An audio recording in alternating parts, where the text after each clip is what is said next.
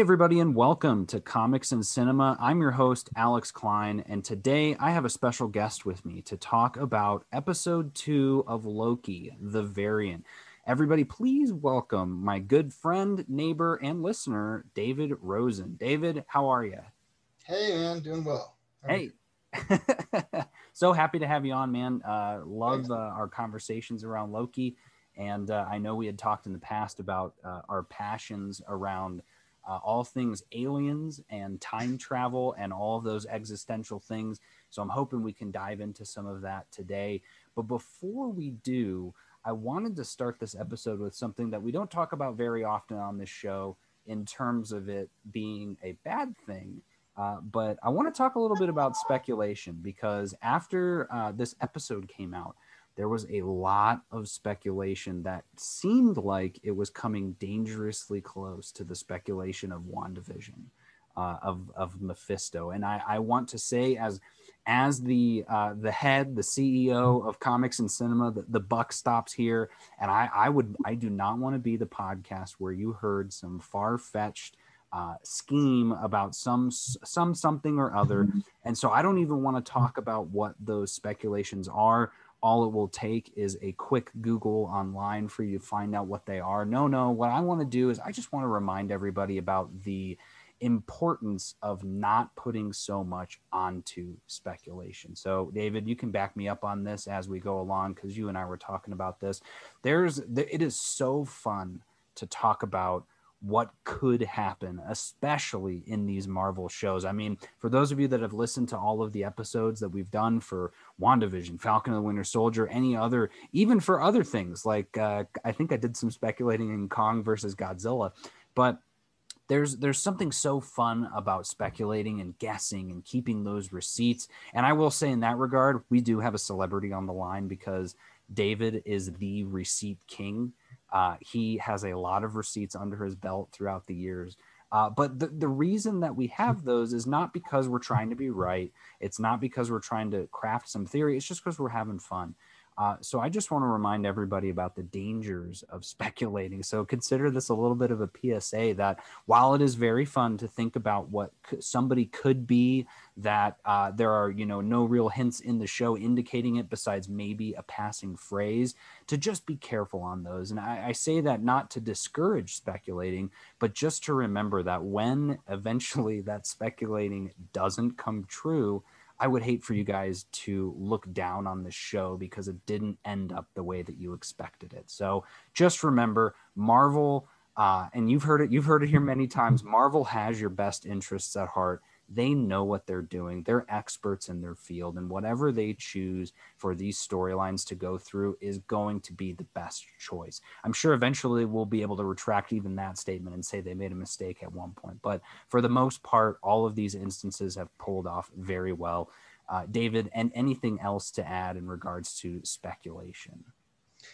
I'm sure we'll come to plenty of things. I just want to say that if you're into speculation, you must also be prepared to say how wrong you were when your speculations don't pan out. Yes. And that's a really good piece of human evolution, I would say, in regards to being able to change your mind, being able to grow as a person and admit that you're wrong. What better way and what easier way to do it than to have fun speculating and then say, hey, you know what? Sorry, I was wrong. That's perfect practice for in the real world when you say something you shouldn't say to somebody else and learn to apologize and change your mind that way as well. So without further ado, let's dive into this one. David, this was a beast. This was a huge episode. It was longer than the first one at 54 minutes, including the extremely long credits. I think it ended up being at like 44 minutes, something But like it that. felt shorter than the first episode. It did. And I think we had talked about that. I think the reason it felt so short is because the writing for this episode is breakneck is the best way that I can put it. It is fast. It is heavy. They're throwing a lot of information at you with some people talking about it. And I love that. I thought it was fantastic. It's also, aside from all that, it's very efficient writing. Yes. Oh, yes. We were talking about, I mean, we're dealing with some heavy stuff here, time travel and, all this theoretical, abstract stuff that for some people is very hard to comprehend. And, you could spend an entire episode trying to explain some things here. but the method is, we were taught they open up with Loki being quizzed by Miss Minutes. So, that's a great, and actually he's quizzed by a few people in the TVA as well. And I just thought that was a great little writing trick to get some, pass them some things along to the audience without feeling that we're being spoken to. Yeah. We're watching a conversation unfold rather than a writer talking to the audience. Yeah, honestly, it's a skill, because there's a lot of, I'm sure anyone could point to a lot of shows where it is an info dump. And you see it a lot in comics. I would say look no further than a Brian Michael Bendis comic, because there's panels where the people are at the bottom and the entire rest of it is all dialogue from this giant word bubble.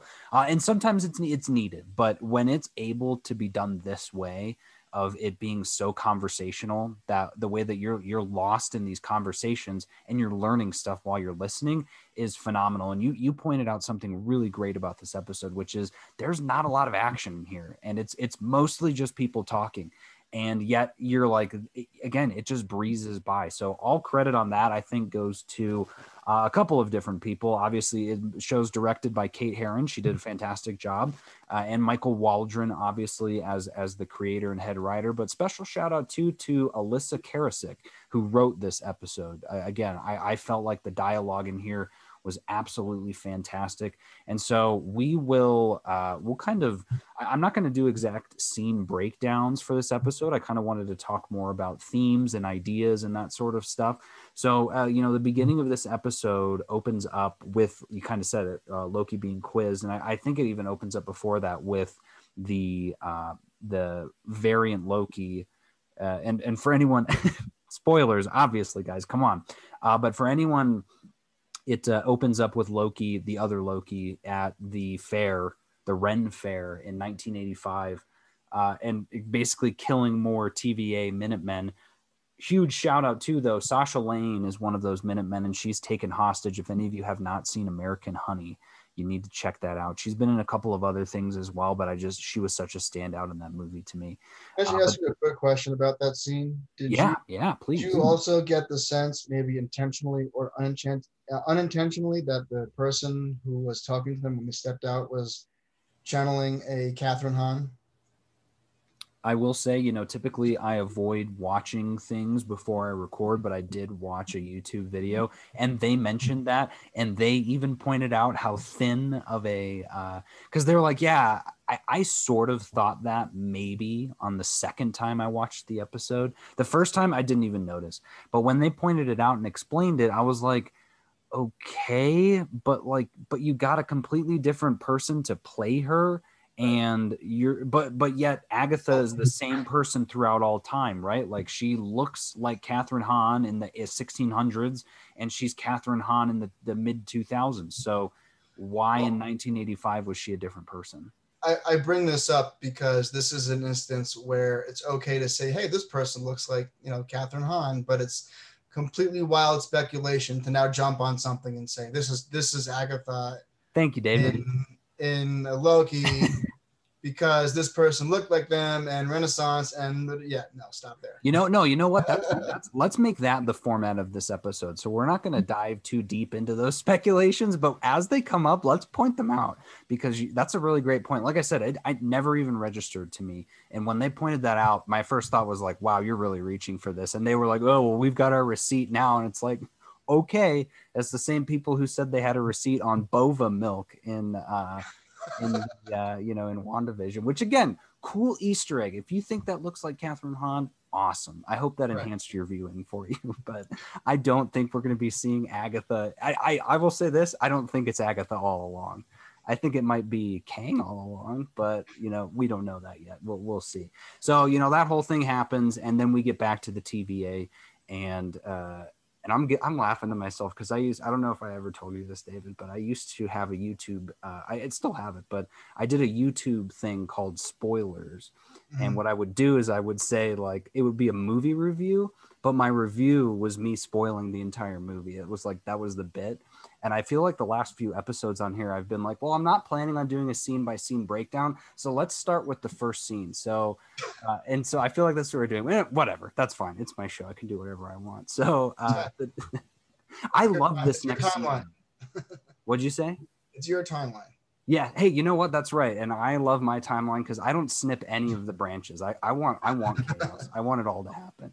I loved seeing Miss Minutes in 3D form. Honestly, I loved seeing her again. I had a feeling we would because they made the poster for Miss Minutes and there was the like emoji for Miss Minutes. So clearly she was going to play a bigger part than just the first episode.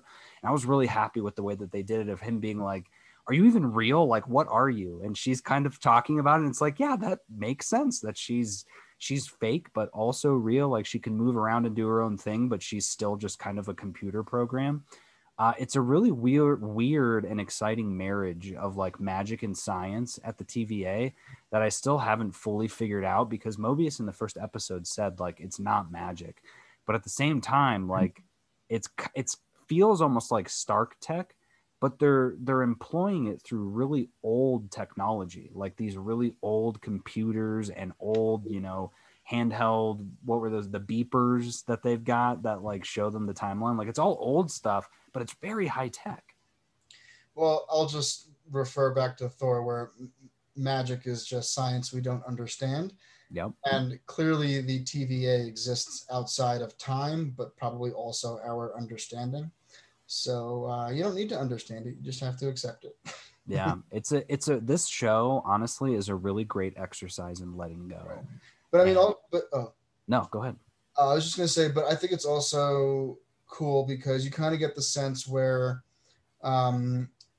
people in the TV, well, I don't know how much workers do it, but we saw all those, trophies, they called them, in Ravonna Renslayer's office.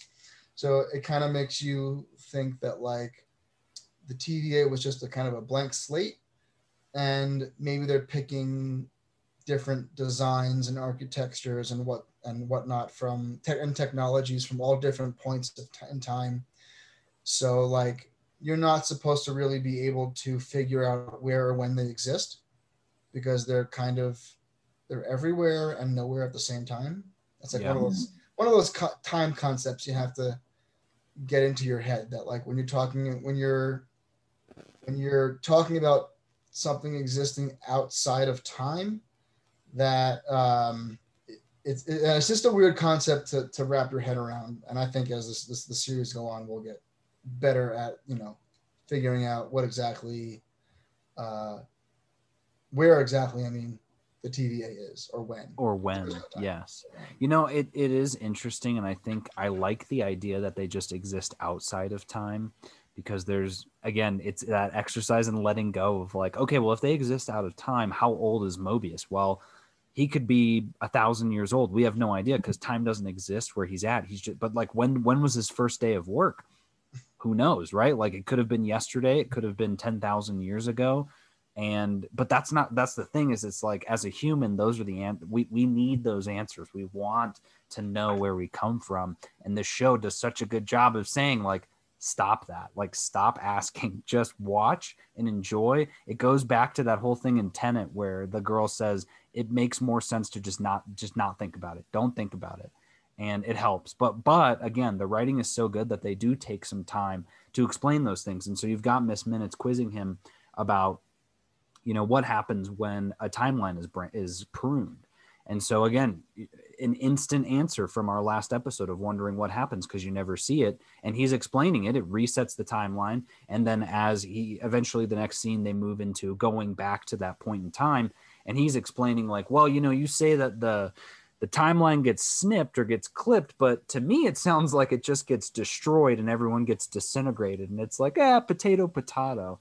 And at the same time, they even talk about he says, well, if this incident happened in 1985, the Loki variant comes in and does this, why can't we just come in 5 minutes before and stop it? And he gives a really good explanation that I was like, oh, okay, that makes sense. That, what is it? That when, once the timeline has been branched, things are now in place, like things are happening. So if they were to go back in time, essentially, if they screwed anything up, they would be creating another branch off of that branch, which would just sounds like would be a nightmare. Would be, again, who knows if that's really what would happen, because there's a lot of mystery around that with the timekeepers. But to me, that sounds pretty stressful. Like, I would not want that. So it makes sense that you have to come in real time, right when it happens in the timeline. So I like that explanation. Did it do it for you, or were you confused? I'm still trying to wrap my head around exactly what happens when one of those reset charges goes off, because there's been some people saying that, like, oh, when you do that, you kill the person, you kill the variant. It sure looks like it too, right? It looks like it, but I don't like the word killed, because if you go back and you watch the original video, that Miss Minutes video, where she first explains to Loki like the multiverse and variants and all that. I think if you go back and watch it, the branch is destroyed, but the little man who was traveling on his own little path, right? The little man in the video. Right. So if you remember, there's that crowd of people walking, right? Yeah. And actually there's a robot in that crowd of people if you go back and watch.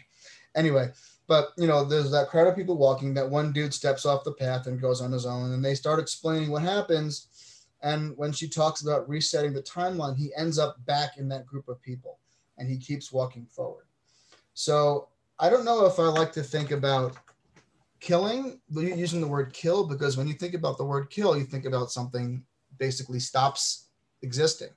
Right. It's not really the case here, because the variant doesn't really stop existing. He just is put back where he's supposed to be. Do you think that's through consciousness? That, obviously the slate is being wiped clean, because you see when that happens, when it gets reset, there's the people disappear, the weapons disappeared, and but the tent stayed the same, the grass stayed the same, other objects in the room stayed the same. So it seemed like anything that is being affected by the variant is what gets deleted. But when it's being deleted, it, to me, like, kind of like you're saying, it's more of like it's being system reset. So you're deleting this person, and technically, yes, you're killing them in that moment, but it would be the equivalent of somebody waking up from a dream, right? Of like that person who, in this example, you could even just say Loki, whatever. If Loki were reset when he was supposed to in that timeline, he would have just mentally like woken up right back at that moment in 2012 when, right before the variant, incident, the Nexus point happens. Is that right?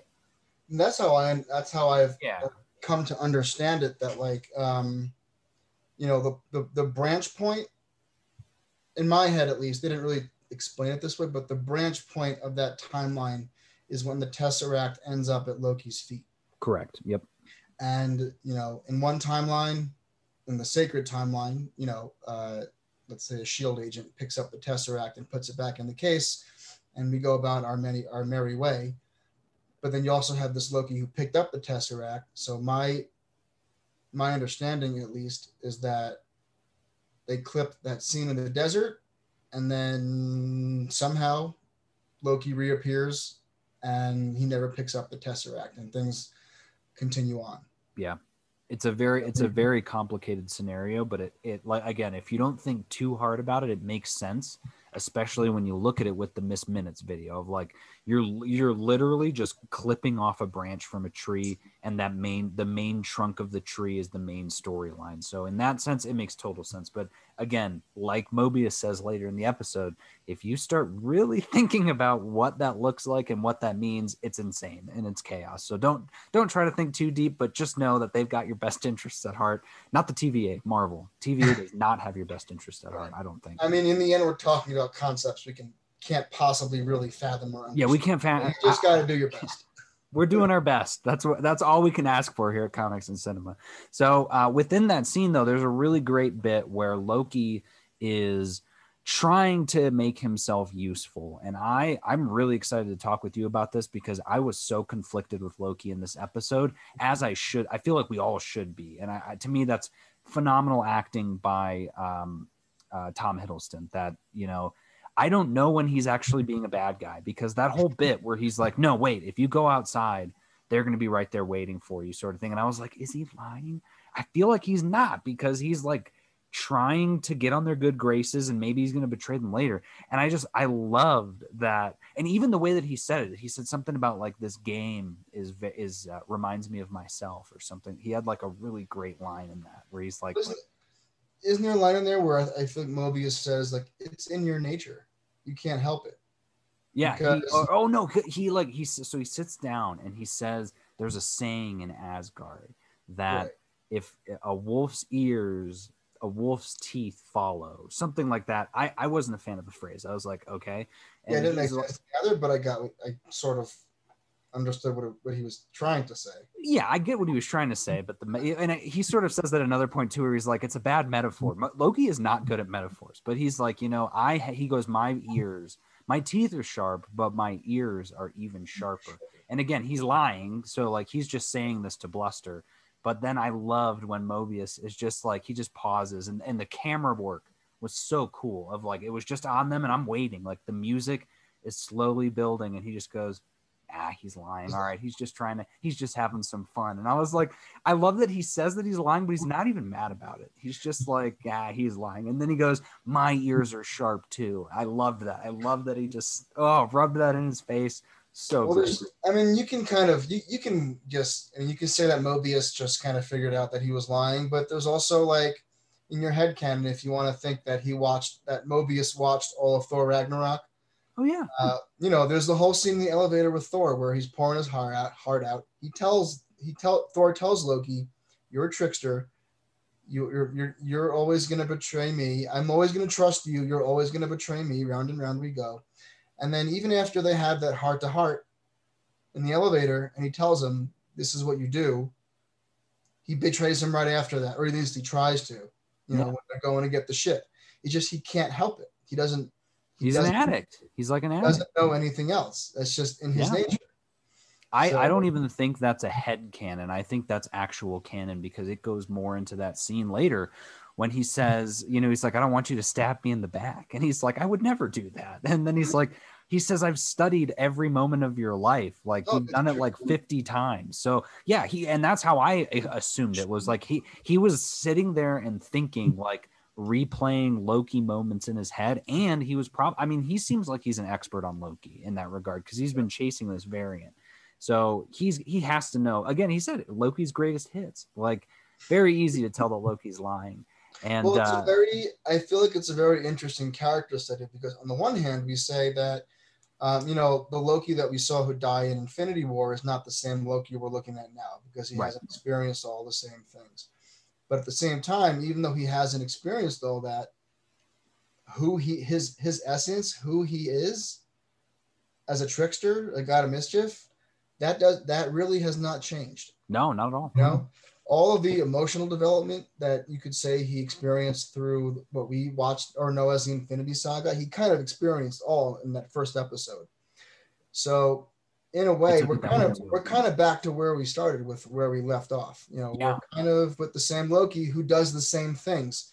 So if you are Mobius and you saw his greatest hits and you saw what he did, you know, on Sakaar and Ragnarok, then yeah, it's pretty easy to tell that, you know, he lies to his brother. He's going to lie to some TVA agent as well. So yeah, absolutely. And that feeds very nicely into the next scene when they get back and he's having to have his interview with Ravonna. And she's explaining to him, and this is a really big scene too. I think there's a lot in this scene. We open up with a great shot of the reptilian that's sitting behind her desk, one of the timekeepers. And you kind of called that out too, of the scaly skin. It almost looks like it's got a infinity stone in its head, like Vision, or something's on its head, some sort of, you know, whatever. Those space creatures always have stuff going on, but there's something about Ravonna that just doesn't sit right with me. And I think it's just my experience of, again, the cop procedural drama of like this is like we said, the story of the cop who's utilizing a criminal to catch another criminal, and the boss is like, you know, I'm on your ass, basically. Like, if you mess up, this is on you. But in those shows and in those movies, the boss is always corrupt, right? Like, the boss is always the best example I can think of, and it's not similar, but like kind of like in True Detective, when, you know, they're working as a pair in the first season, and their boss is kind of corrupt because he's like, you can't do that. Like, you're knocking on doors you shouldn't be knocking on. And she hasn't necessarily come out and said that yet, but there's just something about her. Like, I don't know. And even when she's explaining about the timekeepers and she's talking about like, oh, you know, they're just toiling away in their chambers, untangling the mysteries of the future. And it's like, I thought you said the whole timeline is set, and yet you're saying it's not set. So like, what are you hiding?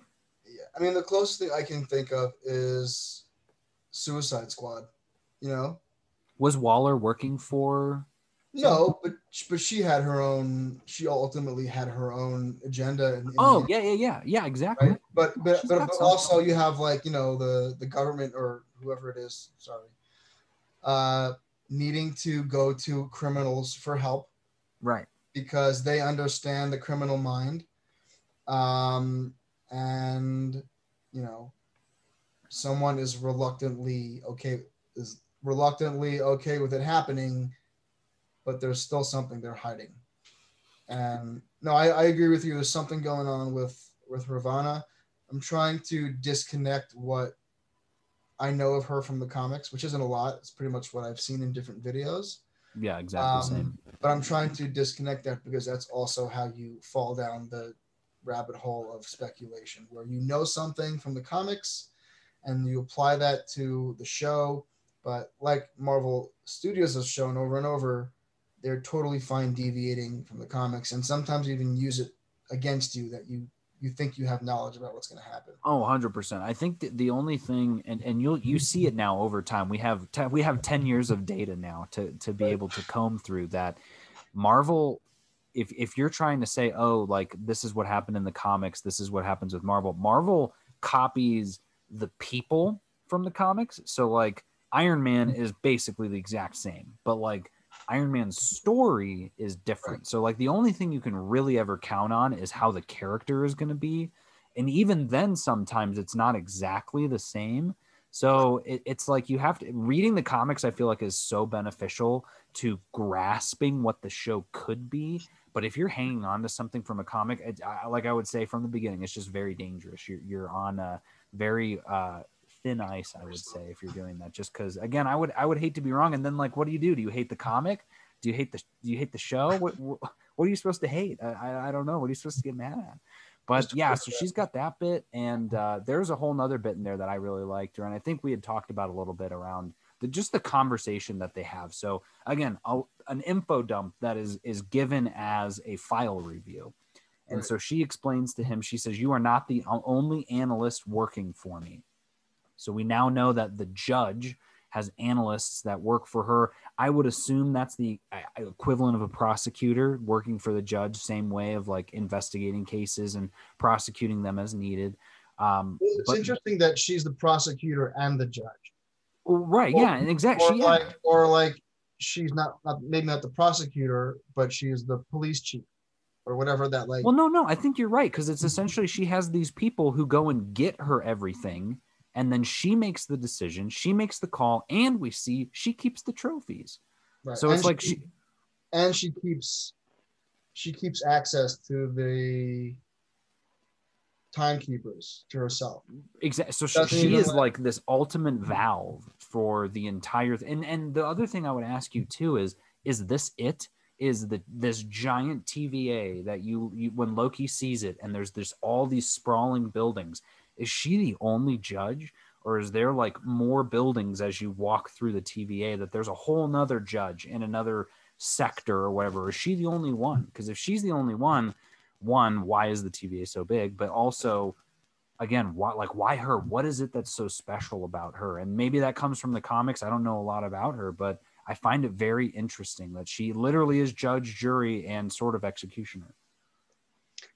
I mean, based on the first episode, you go to in front of you stand trial for your crimes against the timeline, then you're disintegrated. So right. So then what? it's a I good don't know. It's like, execution what's the as point of the well. rest of the TVA? Yeah, and I mean, this is where trying not to fall into the not to fall into the speculation trap here. But I'll hold your hand while you dive in, and I'll pull you out when needed. no, I mean, I try not to let myself go too far in any one direction. But it is we were talking about this before we started, how, you know, toward the end of the episode, when all hell breaks loose, she grabs that baton, which Yeah. it seemed like was kind of on the wall now as just kind of a conversation piece. So, you know, going back to the writing, there's a little bit you can maybe guess that, you know, she used to be a Minuteman or woman person. Mm-hmm. And then, but then there's the question, well, how did she go from, you know, minute person to Judge, you know, basically a step below God or God. right? Yeah, that was and why, like, how? Because why? The timekeepers create every single person in the TVA for a specific purpose. Why didn't they just create Judge Renslayer? Why did they create Minute Person Renslayer, and then they gave her a promotion? So what about Casey? Like, he doesn't even know what a fish is. Can we not give him a vacation and let him leave? Where's Mobius's jet ski? Like, there's a lot of questions there about a certain type of privilege of, like, she clearly is getting special treatment. And maybe you can help me answer this, but I could not really think of a way how Mobius being on a jet ski messes with the timeline. When Loki is talking about, you know, the minute that he, and I didn't think about it on the first viewing, but like the minute he starts talking about the apocalypses, I was like, damn, they should just fly to, like, honestly, a volcano eruption that's by an island and get a jet ski and go ham, go jet skiing and then get out of there, and it would be destroyed. So I think you just uncovered the end of the end of the series. You know, but you would think that, David, but I called out that at the very end of Falcon and the Winter Soldier that there needed to be them riding off in the boat on the into the sunset, and that didn't happen. So you know what? I wouldn't be surprised if he does not get his happy ending. But you at know the what? same time, I feel like they kind of got to give it to him. I do want to circle back to that for a second, not to make a joke about a timeline, but there's something that's been sticking with me since the first episode, which is, and I talked about this a little bit in the Discord, but there's this discussion right now going on about free will and who has and who doesn't have free will, and it's mostly centered on Loki. But what I've been really focusing on are the TVA agents. Yeah. And what's their situation with free will? Because in this episode, you know, Loki has that discussion with Mobius in the lunchroom and says, you know, in a way, you and I are the only ones who have free will. But then it launches into a thing about how, you know, he's not allowed to ride a jet ski. So that just makes me start thinking, like, is there something about these timekeepers that isn't what we're being told? Well, that we have already said, because what happens if, I think Casey said it, Owen Wilson, Mobius said it, you know, he is a timekeeper. That's what he does. He doesn't really have an option to go do something else. So what if a timekeeper goes and rides a jet ski and decides, hey, this is much better than, you know, chasing down time variants all over the place. I want to live here. There's something about the TVA where they're kind of being kept as caged animals. Yeah. Where they're not allowed to experience anything beyond what they know or can see. Mm-hmm. Yeah. And I thought that was interesting, and I'm kind of one of the through lines I look forward to in the series is this continuation of the discussion of free will. Who has it? Who doesn't? What exactly free will is? They're really diving into that, and again, credit to Waldron and company for having that, because these are those Rick and Morty conversations that it's in Rick and Morty. It's so easy to do those because it's animated. It's like, you know, 2D animation. Like, you can do whatever you want, but when it's something like the MCU, there's prestige is not the right word, but like it's it's high level of like, if they are explaining it in the MCU, like that's a big deal. Whereas in like Rick and Morty, it's like, okay, cool, that makes sense, that's whatever. But it's a lot harder to do that when you have so much baggage from the last 10 years of your movie making versus like episode 2 of Rick and Morty. But even that bit is great because there's, if you saw the episode where I don't remember which one it is, but Rick creates the like robot that cuts butter, and the robot like wakes up or something, and he goes, "What is my purpose?" And he goes, "To cut butter." And he's like, "Oh my god!" And it's like that whole free will argument of like, these TVA agents are created to cut butter, like they are just created to support this timeline. So has that, I would love to have seen, and I bet we will, if anybody goes like, what is my purpose? And like, you know, Judge Renslayer has to say it's to investigate cases, and they're like, oh, like I got to get out of here. Well, there's also even Loki in this show is like, you know, what would happen if some being outside of time came down and told you, Alex Klein, that your sole purpose on this world and this earth is to make podcasts, and that's it. Yeah. Like, you know, your purpose is to make podcasts, to have guest hosts so that they can go out and become bigger podcast hosts than you are. Right. That's basically what Loki's purpose is, and what he's told his purpose is in the universe. So, you know, once you're told supposedly what your purpose is, can you deviate from that? And that goes back into the conversation of why is Loki so comfortable trying to you know, not defraud, but trick Mobius in the beginning into saying that there's that the variant is outside the tent. He can't help it. It's because he hasn't matured yet. And I think I saw something about someone, I don't think it necessarily was a complaint, but someone had said, like, I don't get why they are speed running through Loki's mental state of like, he's 20, and I personally love it. He's 2012 Loki at the beginning of this series, and then by the end of the first episode, he is essentially 2019 Loki, right? Like, he's seen how he died. He's seen all those events that shaped him in the moments that we've seen him where he's grown emotionally. So to me, I'm totally cool with now in episode 2, he's a lot, and I pointed this out when I had first watched it, like immediately, he's more fun. He's bouncing around. There's that amazing, one of my favorite scenes in this episode is the exploration of the studio space when they leave Renslayer's office, and you've got the camera following them down the hallway, and Mobius is a straight line going down the middle while Loki is literally dancing around him going like, okay, well, what about this? Like, you know, I have an idea about this. And it's like, that to me, that's Ragnarok Loki. Like, that's the Loki after he's been pissed off for a while and he tried to rule and it didn't work out, and now he's a lot more mellow, and he sees that from the prior episode.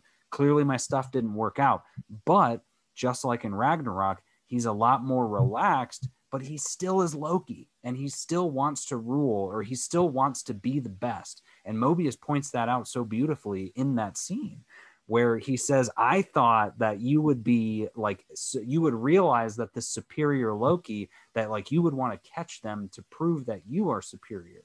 And it's so true. And it seems like that's kind of what he wants. But at the end of the day, he wants to take over the Time Variance Authority because he does not want to be told what to do. That's a Loki thing. Like, he does not want to have that. But he's going to grow throughout these episodes and probably realize, and that's an even deeper realization that we don't even get in Ragnarok, of like how I cannot be Loki anymore, because we get that glimpse in Infinity War when he gives up the stone and gets killed by Thanos. But that's like when the gun's to your head, essentially. Like, you know, those people who go, oh, I'll never change, and then the minute a gun's pointed to their head, they're like, okay, fine, I'll do it. And it's like, that's all well and good, but we're going to see in this show him naturally changing, or changing because he chooses to change in that regard. He's not forced to do it because of some world ending event, or, you know, maybe he does because there is a world ending event or a multiverse ending event. But I just loved that whole piece with him. He just feels so much more animated in this episode. He's so funny. And everything that he questions everything. And I love that. He's like questioning the librarian. And we'll get back to that, the Mobius bit. So when he's talking with Ravonna, Mobius says, He basically is Can I saying like, answer that to one thing real quick that you yeah, said? yeah. It's interesting because you follow Loki through the Infinity, or at least up through Avengers, and there's a few points when he's talking to Thor where like you can tell there's good in Loki, right? Right.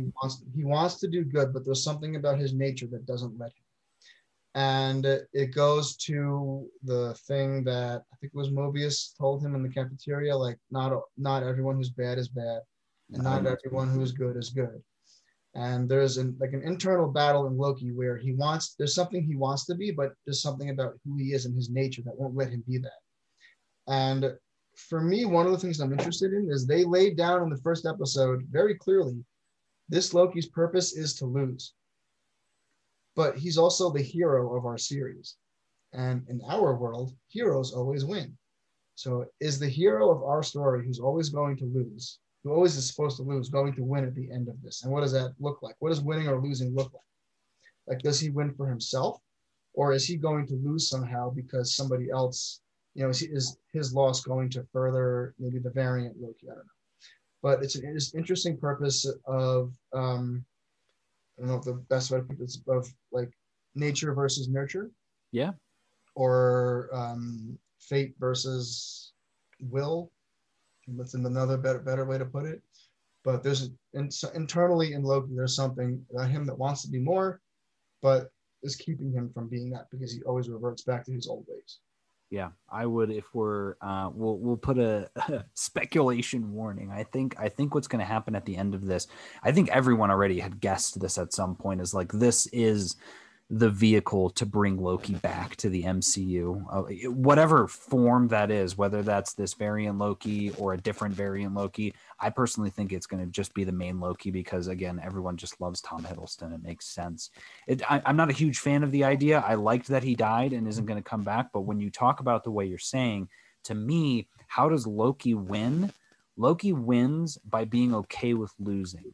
And so my guess, if I were to speculate on this, would be whatever happens at the end of the show is him making a free will conscious choice to let himself lose something that doesn't cause him to die, so that at the end of this, again, he can come back to the MCU, but something where he is making a conscious choice to say, I'm okay with not beating the timekeepers. I'm okay with not being as superior as this Loki. I'm okay with letting whatever thing it is happen so that I lose, but in doing so, maybe Mobius is saved, or maybe whatever it is, it's going to be one of those moments where him losing allows everyone else to win, and in doing so, he wins.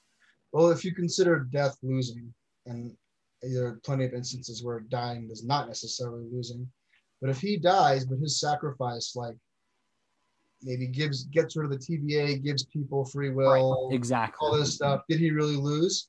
And also, isn't that glorious purpose? Exactly, and yeah, that's a great universe, point. or you die to save time, like you could say that's glorious purpose. So maybe he gets that. So I just don't think that Marvel is going to put, and if they do it that way, hell yeah, like I'm here for it. That's so ballsy, because I don't think that they would spend all of this time and money to have Tom Hiddleston not come back after it's done. Like he is in this show is Loki in his prime. Like it really took until Ragnarok, I think, for me personally. I know Loki is like the fan favorite for a lot of people. I was never a huge fan of him. Just because, again, Loki was never one of my favorite characters. But now, again, the Ragnarok Loki of Tom Hiddleston being so animated and being so fun and questioning things, I love that, and I want to see more of that. So we'll see. I'm okay with it either way, but it's going to be something like that. Like you said, it's going to be some sort of sacrifice play of him laying it down on the wire at the last minute, consciously making that choice. And with him having enough time to make that choice is the key, because again, if they don't, it's the same as Infinity War. He makes a conscious choice to give himself up, kind of maybe knowing that he's going to die. But in this one, he needs to be able to not be rushed. Like this is something where he's going to be sitting and thinking about this for like a day. Like I have to die, or like I have to do this, and then telling Mobius and then being like, no, like we'll find another way, and he'll be like, no, trust me, like this is the only way. But then at the end of it, it's going to be like, oh, he didn't actually die, he snuck off, he got away, just like Loki always does. But there's going to be that moment where he is the one making that choice, and that's what changes him and moves him forward. Yeah, I mean, if you look at the last two shows in WandaVision and Falcon and Winter Soldier, there is each character, Wanda and well, actually Bucky as well. They each get their moments in those shows to realize what it is they never had the time or ability to realize in movies. Wanda didn't really get she never really had time to say goodbye to Vision, right? A real goodbye. Vision was kind of ripped away from her, and the show finally gave her that. Yeah. Falcon and Winter Soldier, Bucky finally got to realize that he needs to be his own person and can't rely on Steve. And that's kind of what was holding him back in the movies, that he always had this identity that was attached to Steve. And in some way, it was the same with Sam as well. They both got to realize, to let go of something from the past and move on toward the future. So, assuming they kind of follow that same kind of character work in this show, what was it in the past that Loki never really got to understand or to do that we could possibly see a fulfillment of his arc or his character in this show doing? I think it's going to come back to that line from the first episode of a desperate play for control. And again, that comes back to what we've been talking about. If he's just going to have some moment where he's okay with letting go, he's okay with not being in control of that situation.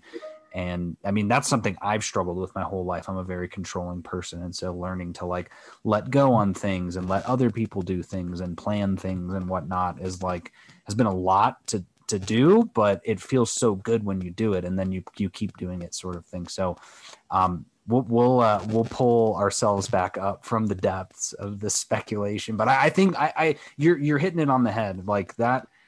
At the end of the day, the whole reason I think this is, what are we looking out for? We're not saying Loki. Right. Yeah. I mean, this is, I feel like that's like a 95% guarantee anyway, because that's like the Marvel brand at this point is like, what can we do with this character that we haven't done before that gets them to change, that by the end of the show, they're a changed person and you can see that change. Again, that's how we grow to love Marvel so much, is because they're not afraid to have their characters change and grow. And we, like people love being around that. Like we want to see people learning and growing. It's inspirational for us. Right. And so I think Loki wants, well, we'll see. I think he wants to be good. I think he envies his brother. I think he looks up to his brother. He wants to be a good character. And so, we'll see where he ends up. My only question is if he does make it out of this series and, what does Marvel do with him? Because I don't think they're gonna put him back in the Thor franchise. Because I mean, if he does, great. He's in Thor: Love and Thunder. That's fine, but that show's not really going to be about him. No. And so who knows? We could be wrong.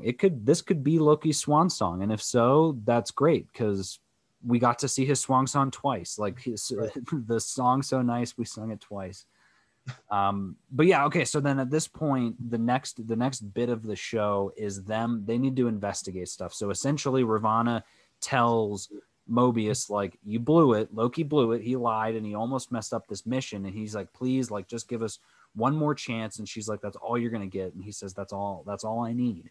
And leaves. And then he has that great exchange with Loki in the elevator, or before the elevator, where he tells him, like, I don't care about you. He's basically lying to Loki now, of saying, like, I'm just using you and you can believe whatever you want. I love that whole bit too. He says, I'm going to give you two answers and you can choose which one of them you want to believe. That I'm taking pity on this really small boy out in the ice, which I was like, I loved that bit. I loved him calling that out. Like you knew he'd been thinking about that, because it was like, he just says it. There's no buildup. And it was like, that hits home. He goes, or I'm just trying to say whatever I can say to get you to do what I want. And then he gets in and Loki says, I don't need your sympathy. He says, good, because I'm running out. And again, every line from them is fire. Like there's no throwaway line where you're like, they didn't really need to say that. Well, yeah. Go ahead. I'm sorry. Did you No, finish? no, I was going to move on to what the next bit was, or the next Well, I was scene. going to say there's good Mobius character work here as well, Oh because yeah, like we were talking about this earlier. When you go back into the conversation in the room with Renslayer, he tells her in so many words, um, "I'm using this Loki to try and figure out how the next Loki thinks, how the other Loki thinks." And then in the hallway, he tells Loki, "I don't care what makes you tick." Where 2 minutes ago, that's exactly what all he cares about. So, and then he tells him straight up, "I'm going to tell you whatever I need to get what I need out of you." So I feel like that's good character work because Owen Wilson is very likable. I think so far Mobius is a very likable character, but there's something in this scene right here where um, can you really trust what Mobius is ever telling you? Because behind what he's telling you, there's probably some other motive. So is what he telling you the truth, or is he just telling you something because he wants something from you? So it'll be interesting to see how that piece of character work tracks for the rest of the show. yeah. Yeah, so. And so that, and it moves into perfectly that next scene. So he takes Loki to the library, and he says, like, here, read all of this stuff. And he says, why don't you do it like your life depends on it, and I'm gonna go get a snack. And he says it so straight faced and just leaves. And it is, you're like, dang, dude, okay, like, you can be mean when you need to be mean. And he even kind of gets that way in the circus at the beginning when he says, like, my ears are sharp too. Like, the way he says it is like, he says it very sharply, like he's not messing around. And so Loki's reading through all of these things, and starts, he's getting annoyed because it's just a ton of paperwork, and goes up to the librarian, who, shout out to Robert mentioned this, that the librarian looks like, or acts like, you're about to say it too, right? Like Roz from the therapist. like Right? the therapist, Wait, what were you going to say? like Roz from Monsters Inc. Oh, I was going to say she looks like the therapist from The Falcon and Winter Soldier. Yeah, that too. I it's funny, and I guess maybe this is a credit to her as an actor. It starts by showing her hands, and they're old and crippled, and then it does a wide shot, and I was like, she looks really young. I was like, is that like, I could have sworn I'd seen someone like her before, and then they zoomed in and she was older, but I was like, wow, from far away she looks super young. Good for her. But yeah, no, he called out that she looks like Roz, because she's like, or acts like Roz too. She's like, that's classified, and he's asking for all. I didn't think about that, but I totally see that. Right, I was like, it's perfect, the perfect example. And so he asks, he says, can I get all of the documents pertaining to the beginning of time? And she's like, that's classified. He says, well, how about the end? And she's like, that's classified. And he says, all right, well, what isn't classified? And so we find out the only thing not classified is Loki's story. Surprise, surprise. So we get his paperwork, and we see something that I really liked. I thought was super cool. We get to see what the TVA classified the destruction of Asgard, Ragnarok, as. And so they've got it classified as a level 7 extinction event. I'm trying to remember some of the other bits in there. We get that, like, what was it? 9,000 people died. So 9,729. 30. It was an something odd like that. number. I know that. And it's going to be, that'll be a trivia question. So you hang on to that. But yeah, to me, I'm like, okay, so that's basically a decent sized town. Maybe you could say, not necessarily bored. It couldn't be called a city. I think you have to have 50,000 to be called a city. But did that number surprise you? Did that seem like a low number? No, honestly, it did on face value, because again, it's like you're going, oh my God, this whole civilization got wiped out. But then you go, oh, it's only 9,000 people, but that's a lot of people. 9,000 gods that are living in Asgard, or these people who are, extraordinary beings, because even the basic Asgardians, I think, have like extended life, all that sort of stuff. And it's kind of incorrect though, right? They didn't mention anything in there about the people who escaped, and there weren't any people who died. Right, so. Just the people who died, but I didn't even see a mention in there about Asgard isn't a place, it's a people. But whatever, the TVA doesn't care about that. So we see within that, he gets the, and so it mentions in that report that there was 0 variance activity in it, or 0 variance temporal energy. Energy. And so he kind of gets the ding in his head, and he runs over to Mobius, who's eating. and he says the variant is hiding in apocalypses, which could be one of my favorite lines in all of the MCU. Like, it sounds so sinister and so badass, and explains to him through a very funny skit bit of putting too much salt and pepper and a really weird called like Coca or Zoka, something like that, the drink that he uses. What? What? Josta? The one that he pours in. Oh, eventually. Oh, I don't know what it was. Yeah, there were in the video I watched last night. They mentioned it. It's actually another old 90s drink that nobody drinks anymore, and explains that if they're gonna, by the way, if they're gonna continue on this line of no longer existing, I hope we get a Surge. Surge. What about Crystal Pepsi? That too. Yeah, and Tab Cola. Actually, Tab Cola is still Pepsi Clear. Ooh, yeah, Surge would be cool. I would have said 3D Doritos, but they just started remaking those again as well. There's a lot of 90s things that could easily. I love that. I feel like Mobius is a sucker for the 90s. He's like, yeah, that's the best spot to find jet skis. But I mean, if Marvel and Sony have this working partnership, I see no reason why we can't get an Ecto Cooler cameo. Ooh, that'd be kind of cool. Yeah. Or the Spider-Mobile. Or that would be it'd be like the variant. We got a spider. Ooh, the spider jet ski. That'd be even cooler. And then Mobius can have his way. But so he essentially is explaining through this metaphor, and he even says it's a very poor metaphor. That and I love the bit where he takes that drink from Casey. Of course it's Casey. Casey's like, not you again. He's like, don't worry about it. But he's explaining that because of an extinction level event or some sort of apocalypse, nothing matters. That like when that apocalypse hits, nothing is going to matter. So you could theoretically go to that time and do whatever you wanted. He actually gives very bad examples of that because he says, I could go to Ragnarok, right? I could push Hulk off the Rainbow Bridge and I could burn down the palace. Well, no, you could not push Hulk off. That would ruin everything. But yes, you could go burn down the palace or burn down anything you want because the entire place ends up burning down. And so that puts the spark in Mobius's head as well of like, that's actually 100% accurate. That makes sense. But Loki, again, we get that brilliant writing of Loki saying, well, we need to test this theory. And he's like, well, I don't want to just go somewhere and have you stab me in the back. And he's like, I would never do that. That's such an outdated, what does he say? Foreign form of betrayal. Yes. And Mobius is like, I know you, Loki. Like you've stabbed people in the back like 50 times. Well, I'd never do it again. And so he goes back to Renslayer's off. Huh? It gets old.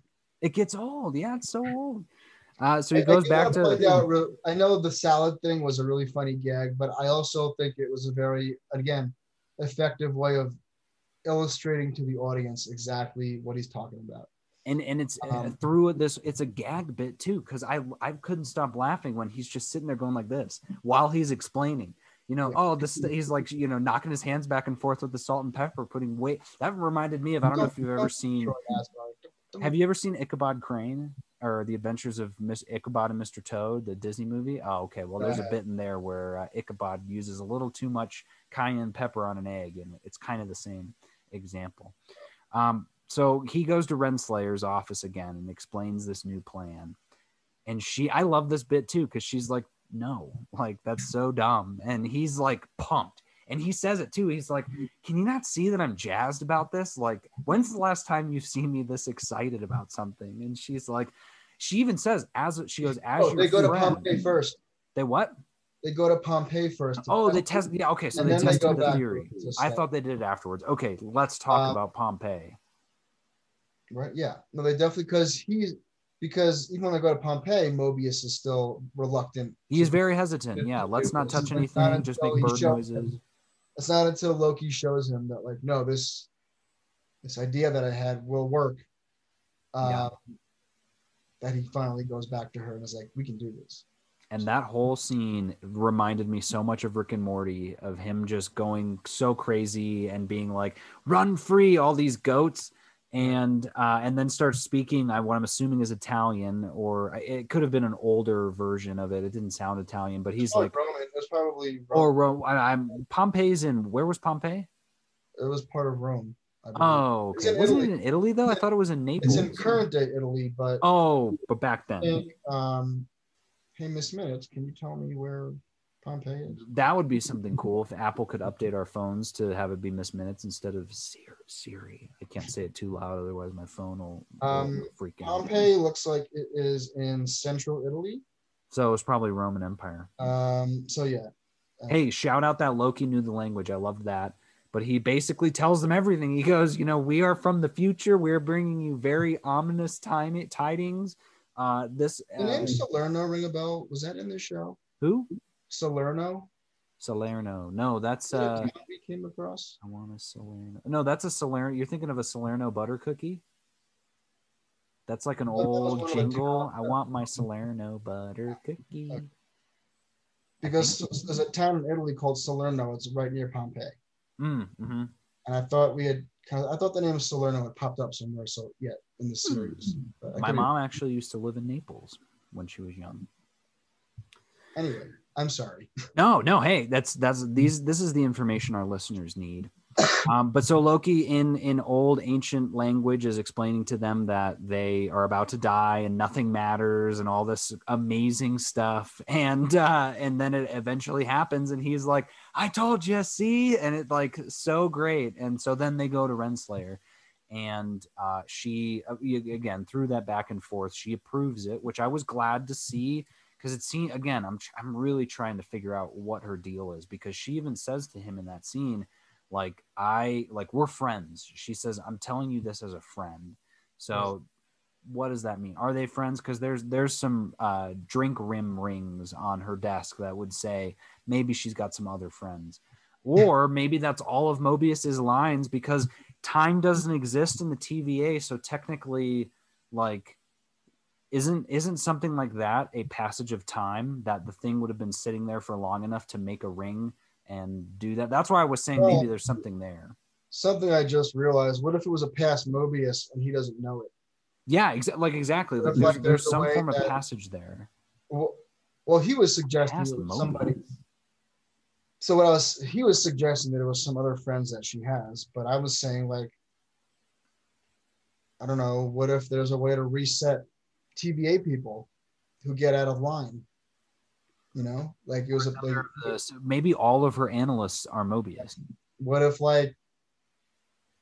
Mobius has was in a past life or something, lived near the water, and that's why he has a yearning for jet skis. Yeah. But the TVA can erase memories or make them new people, or if the TVA steps out of line or shows any semblance of free will, they get reset themselves. Yeah. And so maybe there's a past Mobius who knew Renslayer, but they wiped his memory or did something to him because he expressed some desire for free will or to not be a TVA minute person anymore. Random speculation. It's certainly possible. That would be an interesting twist. I mean, hey, we've heard crazier, so I wouldn't put it past it. That does make some sense. It's obvious that Mobius is Mephisto, right? Well, yeah. I mean, he's got 3 M's in his name. He's got the coolest picture of all time. So his name is Mobius M. Mobius. Mobius is Mephisto. There's a middle initial we have not been. That's right. His name is Mobius, what it means Mephisto yet. So Mobius. I think you can call that confirmed. I think so. In all caps. That's Comics and Cinema, confirmed on Comics and Cinema. That's CCC. You heard it here first.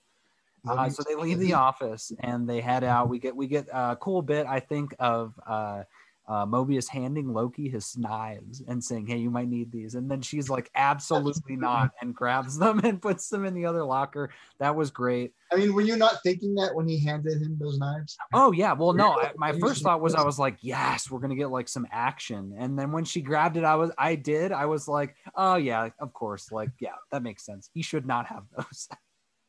By the way, I just want to say I really like this episode for that character, the guard. I keep forgetting her number. Hunter B-15. This was a really good episode for her. She really did shine, yes. And she, I mean, like I said this to you as well, but Woonmi was so good in Lovecraft Country. She was in His House. If you haven't seen that on Netflix, she's been great in everything I've seen her in.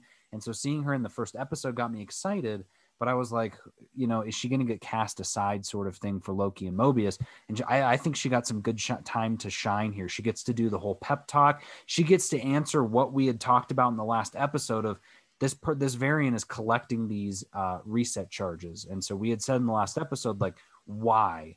We find out why in this episode. So they figure out, and I guess we kind of skipped that bit, but so they figured out that where they're going to go back in time. And so they did so through the kablooey gum that the variant gives the kid in the first episode, and is able to trace that back to roughly 2050 at a Roxcart, which is it's a shopping center, but it's essentially Roxxon shopping center. I'm saying that as speculation, but also basically confirmed because it's the same Roxxon logo. And it makes total sense that Roxxon would be at that point in 2050 to have stores that are, essentially Amazon stores. If Mobile Exxon owned Walmart. Yeah. Yeah. And it kind of had that vibe. It was like a blue store, and, it was, I don't know. I thought it was pretty cool though. And so they figure that out. They go back. I actually liked that bit. I didn't catch a lot of it. I didn't write it down, but I loved how when they were going through all of the different disasters, because they said, okay, we've got a time frame of when kablooey gum exists. Where are the disasters? And they're like, there's climate change here, climate change there. Here's this disaster, that disaster. And it was like, yeah, those actually sound like things that could happen at that time. I was almost waiting for them to say the Yellowstone volcano exploded. Ooh, yeah, that would have been a cool one. That one's very close to me, literally. And it is, yes. I think about that often. That goes, we're done. So it's serious. Yeah, well, we're gonna have to head straight. We're gonna have to go to Texas at that point and have to deal with ERCOT. And so they find this spot. They go back to that time period, and it's essentially during a giant hurricane that kills everybody, which is kind of scary to think about because there are literally people not only sheltering here but also apparently shopping here. So I guess in 2050. Things are going just about as much as we thought they would in 2050. People still don't care about anything. And they show up and they kind of hoard toilet paper. Yeah, right. No one was grabbing toilet paper in there. That's interesting. And I could have swore there's a scene in there where there's a bunch of Cottonelle toilet paper, the super strong, not super soft, the red one with the bears. Is that Cottonelle? Whatever one that is. But we only get Costco at this point. Oh, well, okay. Yeah, so. I need to jump on Costco. But so this whole last scene though is great because we finally see who the Loki variant is, and we get to finally see what the situation is. And so what we find out is it is female Loki, which is fantastic. I don't think a single person thought it wouldn't be female Loki. That was almost telegraphed with Loki's gender being fluid, and then also this video I watched, it was that same guy you recommended, and he made some really funny joke at that point about like literally every person who got the 2 video screener was making videos for the first episode, calling it a she the entire time of like, they knew it was Lady Loki because they saw the second episode already. So it was like, I mean, this is one of those situations where like, I really wish that we weren't, or studios didn't feel obligated to let us know about casting. Amen, brother. Amen. Most of the time, like maybe you don't know who a character is, but this actor is in this show or movie and we haven't seen them yet.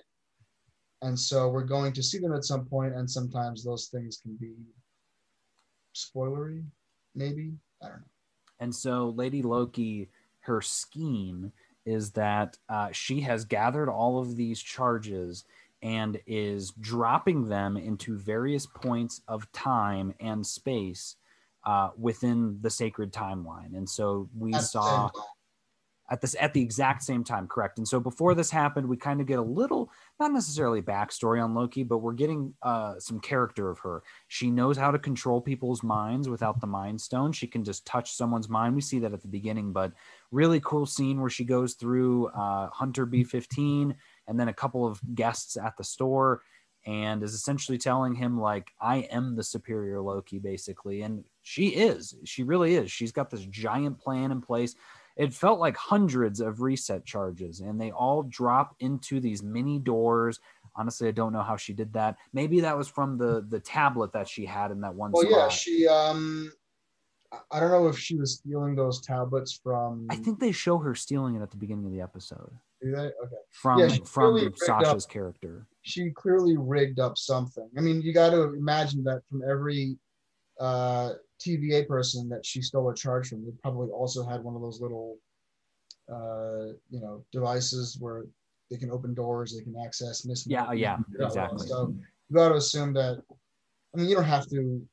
You don't need to be given an answer because you're exactly how she did it, but there's enough information there for you to understand that she. Yeah, I never was like, oh, this doesn't make sense. I was just like, again, like a human, I was just like, I want to know how she did it, but I get why. She's got the tools.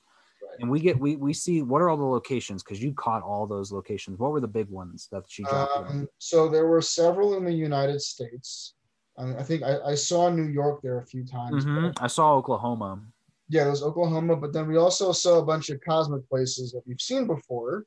And I believe, I don't have the image in front of me, but it was Vormir, we saw Ego, we saw Sakaar, we saw Xandar, we saw, was that it? Maybe there was one more. Sakaar, Xandar, Titan, Hala. Oh, Titan, I missed Titan. Titan, Hala. Which I thought was an interesting inclusion because that's like the second or third Titan reference they've made in this show.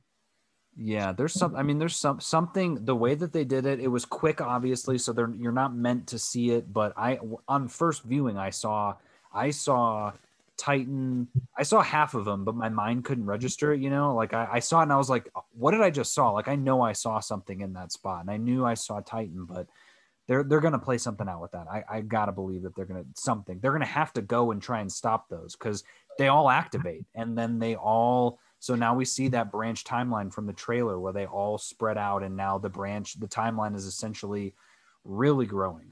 Well, I kind of wonder what they'll do, because I mean, you know how big the TVA is. We got that, that wide shot in the first episode. Right. So, well, the first question is, are there people in the TVA who are not like regular people who just live there? That's what I'm saying. I have to assume so, because this place is huge and there's only one judge. Like there's got to be other people doing other jobs. Yeah. And I think one of the reasons that she did that was, if you're the TVA, which of those branches do you try and stop first? And does it matter which one you stop first? Is there something else somewhere else in the timeline? And my other question is, I wonder if this were where things might be going. They didn't really show it so much in the episode, but in one of the trailers, when they have that shot, which now we know is from right after she sends all those time charges back, and there's a close-up shot of the branches, and it looks like that a couple of the branches are about to intersect each other. And interesting. They haven't talked about it yet. I'm assuming maybe it'll happen next episode. But I feel like that's one of those things that they don't want to happen. Like, what happens when two branches connect? Does it mean that, two of the same people can be in the same place at the same time, which is kind of one of those classic time travel rules you're not supposed to break. Yeah. Even from Back to the Future to wherever, you can't really be in the same place as yourself. So there are a lot of like really interesting time travel implication / questions, which I don't know of any stories or movies that have kind of touched on this kind of stuff before, about timelines going crazy. And I don't think any movie has ever gone this deep into time travel. No, I am here for it. Oh, I know. This is the best, and this episode ends with Lady Loki walking through a portal door, and Loki kind of she waves at him by, and Loki is like pausing and pondering whether he should enter this door, as Mobius and the TVA finally find him and run down to him and say, "Hey, wait, no, Loki, don't." And then Loki walks through the door, and the minute he walks through, the door closes, and that's the end of the episode. And so, really interesting conversation there around why. Like, is he going there because he wants to become her lieutenant? And not in that regard, but like, is he for her? Is he now going, okay, I want to join her, see how this plays out? or is he going there because he knows that he can do some good and wants to follow her instead of kind of follow beside her and tail her in a sense. And I honestly don't know the answer, because Loki really set himself up as a not necessarily good, not necessarily bad in this episode. So it could go either way, I feel like.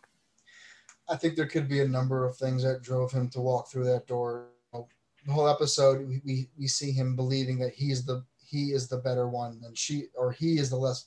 Yeah, he keeps calling him what she thought was a he was the lesser Loki. Yes. And then you kind of get that point where he realizes that she has this power that he doesn't.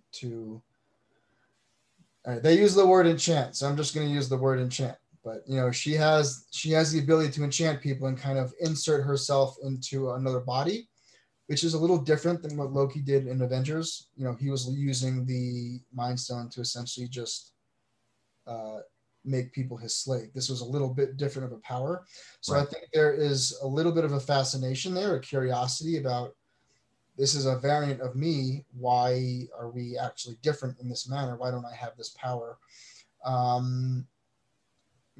He states in this episode, it's kind of a goal of his to overthrow the timekeepers. Mm-hmm. I don't know if it said did he want to overthrow the TVA or just? I think he probably wants to rule the TVA. Okay, so yeah, he wants to overthrow the timekeepers and rule the TVA. And maybe he sees her as a means to this. Mm-hmm. Maybe he sees her as, I want to be on her side. Right, like maybe she's got the better plan. Yeah, so I think it's really interesting. But like I said, there are a number of things that could have drove him to walk through that door. Maybe he is still on the TVA side and he's going through to follow her, only to maybe turn on her later. Yeah, it could be. I love that about this episode. It's been a long time since I've had a cliffhanger where I legitimately can't decide how it's going to end.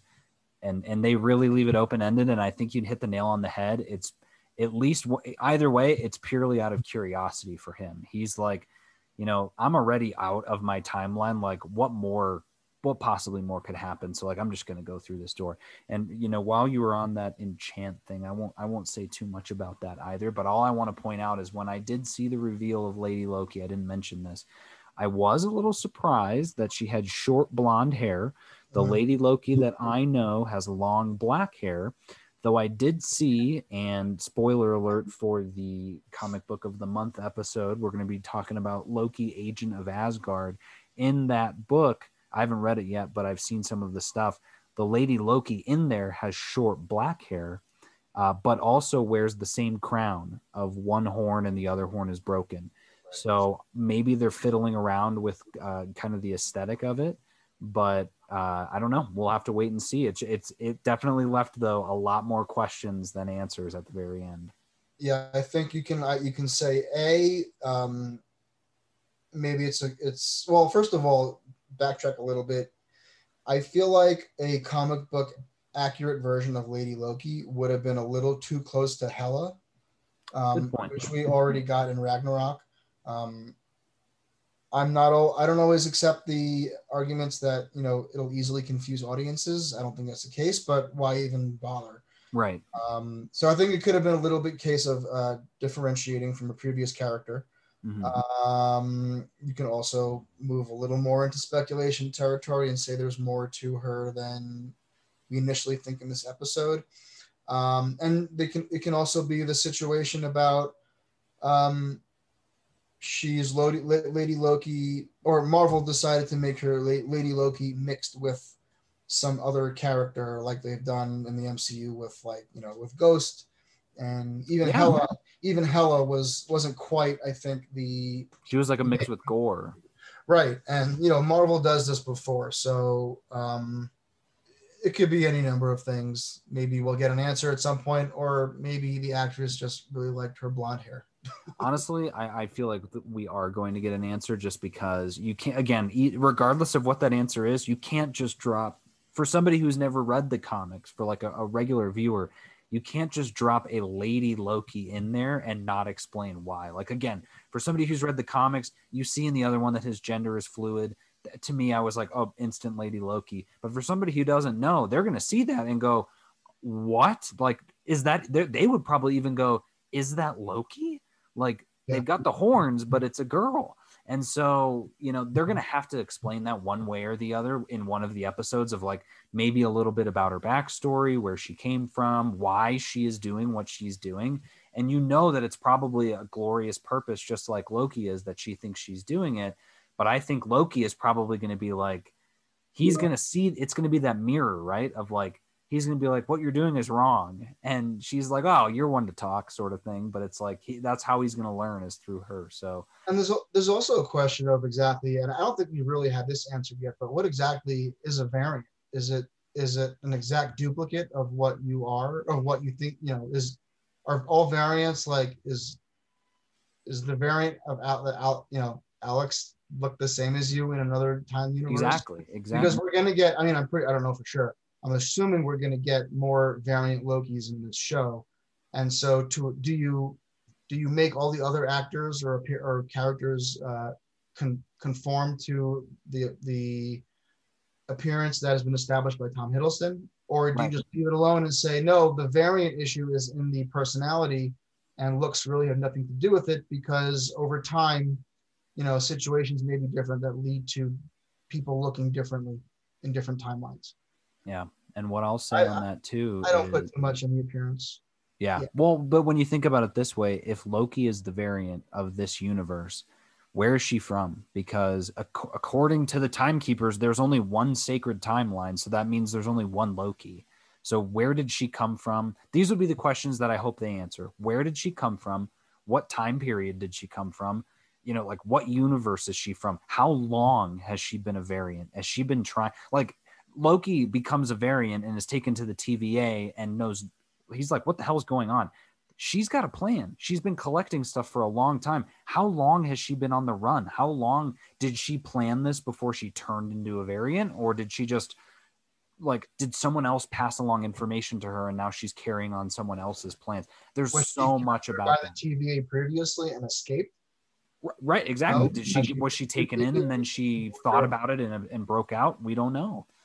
But lots of questions. Lots of questions that I know they're going to answer. And but I think that's the perfect spot for us to wrap up on this. This was fantastic, David. Thank you so much. I'm glad we got to talk about this episode, and I know you're an expert on all of those heady topics. Any final thoughts on this episode before we wrap up? I'm along for the ride, dude. You know, for you and everyone else listening, I feel like I learned a lesson with WandaVision, to just enjoy the ride and not really get caught up in what might happen. Just enjoy what's going on right now. Yeah. I feel like each episode has so much you could spend the next however long it is till the next episode and find something new, and find something new in the episode you didn't notice that rewatched before. So, I mean, we have so many questions, and it's hard to believe only 4 episodes left. No, I know, but based on these lengths, I think they can pull it off. I know they're gonna. Oh, I mean, I'm not worried about that. I just want to see it now. I'm very curious, and I'm very anxious. Yes. Well, awesome. That's going to do it here for us at Comics and Cinema. Again, David, thank you so much for coming. Always appreciate it. And for those of you listening, thank you so much for it. I'm your host, Alex Klein, and we will see you at the TVA.